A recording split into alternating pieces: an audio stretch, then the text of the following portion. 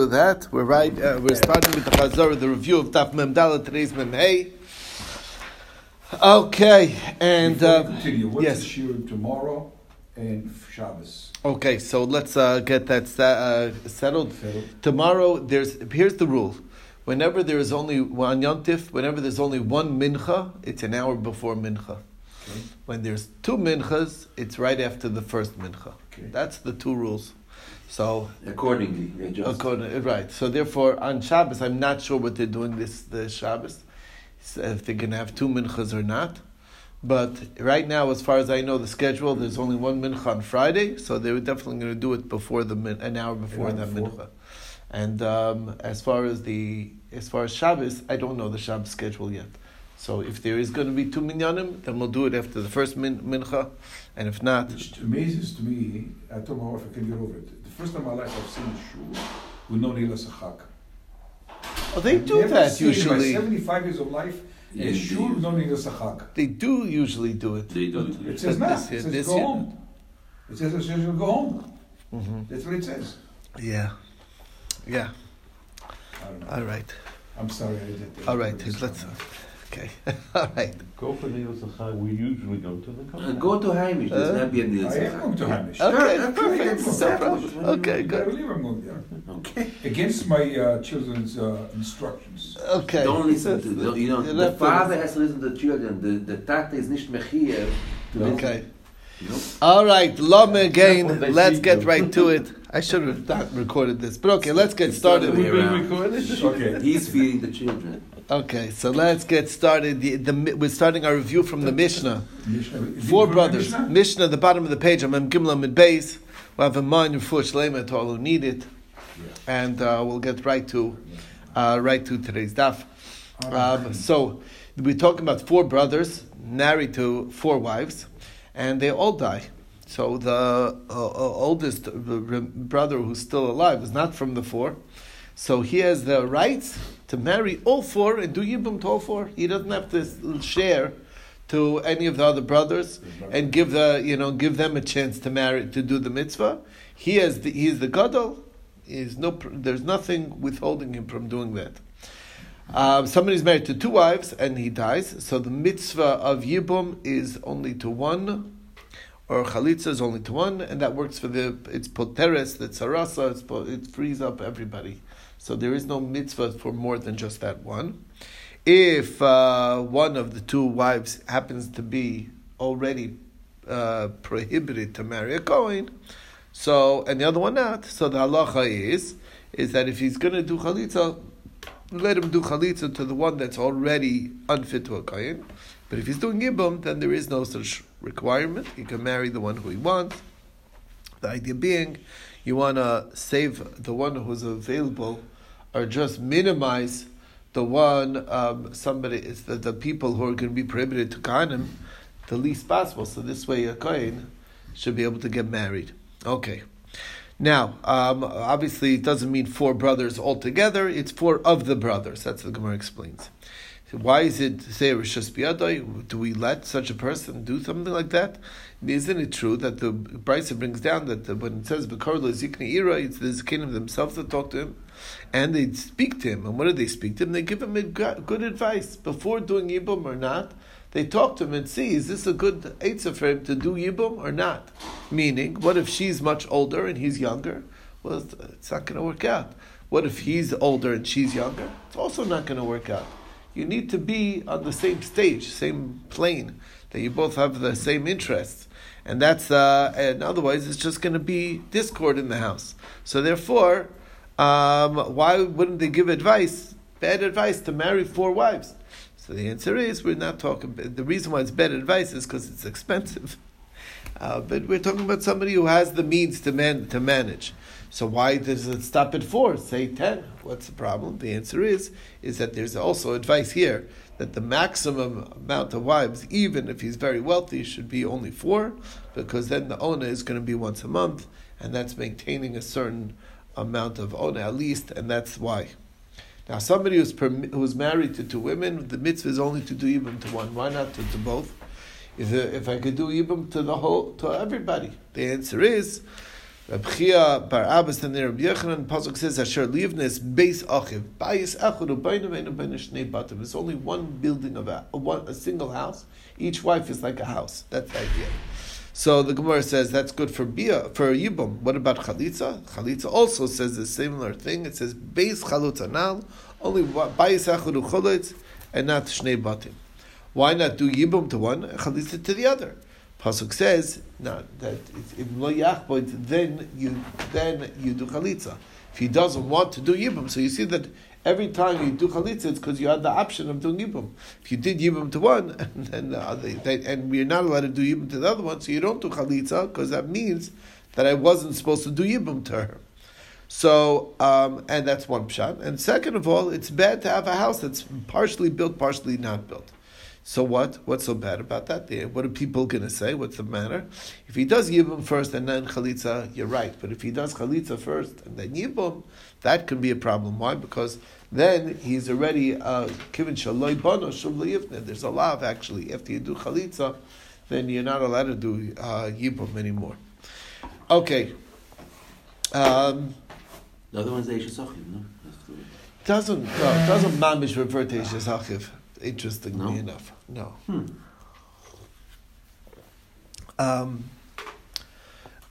So then the Gemara says maybe when there's only one wife, then there's a mitzvah yibum because it says beis achiv, right? So bayis achiv rabbaina. So maybe it's only when there is one wife. But if he has two wives, then maybe there's no mitzvah yibum altogether. So the Gemara says, if that was the case, then why do you need a mitzvah, a din of tzaras erva that doesn't fall to yibum? Any two wives doesn't fall to yibum.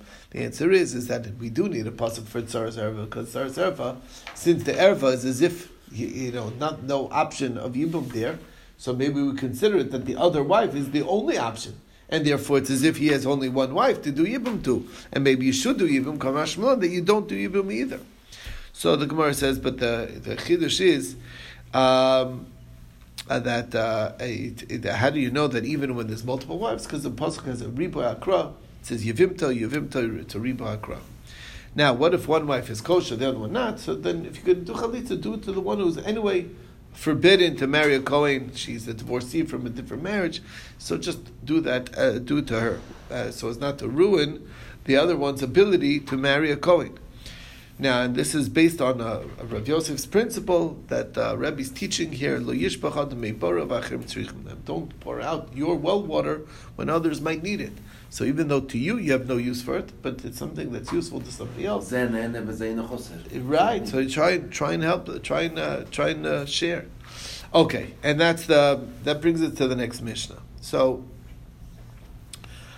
somebody who takes back his divorcee after she marries somebody else, or somebody who marries his chalutza, somebody who marries the relative of his chalutza. Not only is that a forbidden union, not allowed to be married to that person, but v'aflad mamzer, the child will be a mamzer from such an offspring. That's according to Rabbi Kiva. Chachamim say the vlad is not going to be a mamzer in these cases, but if somebody marries the relative of his divorcee, like his ex-wife's sister or ex-wife's mother, that vlad will be a mamzer. The child will be a mamzer. That they do agree. So the question is this. How can Rabbi Kiva hold that if you marry the relative of the chalutza, that the vlad is a mamzer? The iser of the relatives of the chalutza is only midrabanan, as Rish Lakish explained. That Rebbe's teaching here that the achos gerusha is midivrei Torah, but achos chalutza is midivrei sofrim. It's only rabbinic because we look at a chalutza similar to a gerusha, and they said it's so similar, so therefore we treat it as if you were married to her. But really, it's not minat Torah. So why would it make a mamzerim? Right. So the Gemara first answer was that we're going to switch the text. It doesn't mean krovas chalutzaso, it means krovas grushaso.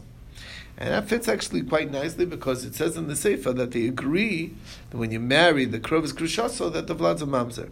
What do you mean you agree? He didn't talk about that. There's no discussion on that topic. So unless you say that he was talking about it, they disagree with the other dinim, but that they didn't ask him to.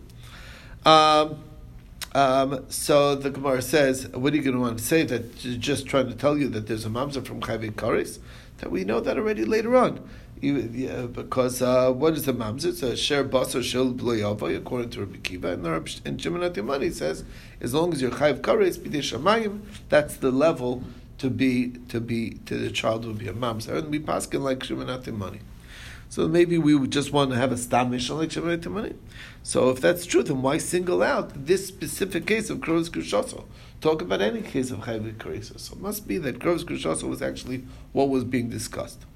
So the Gemara says, not necessarily. Maybe really he wasn't talking about Krovos Grushaso, but the Tana was talking about Machzor Grushaso. He's talking about Nosei Chalutzaso and Krovos Chalutzaso.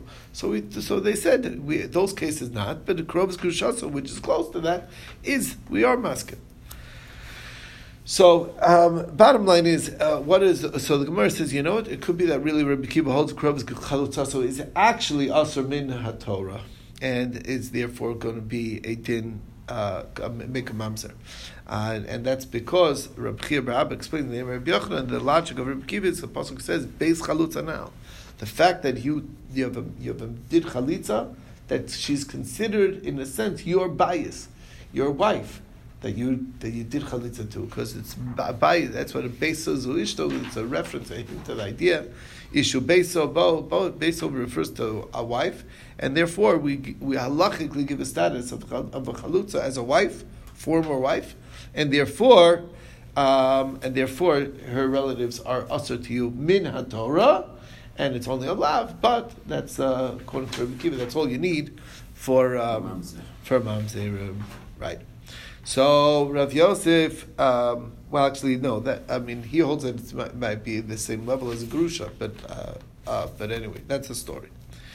Next we saw is Rav Yosef said in Reb Shimon Rebbe. Everybody agrees that by a Machzor Grushaso after she marries, that the vlad is not, although they don't agree it's a mamzer, but it's definitely pogam lekuna.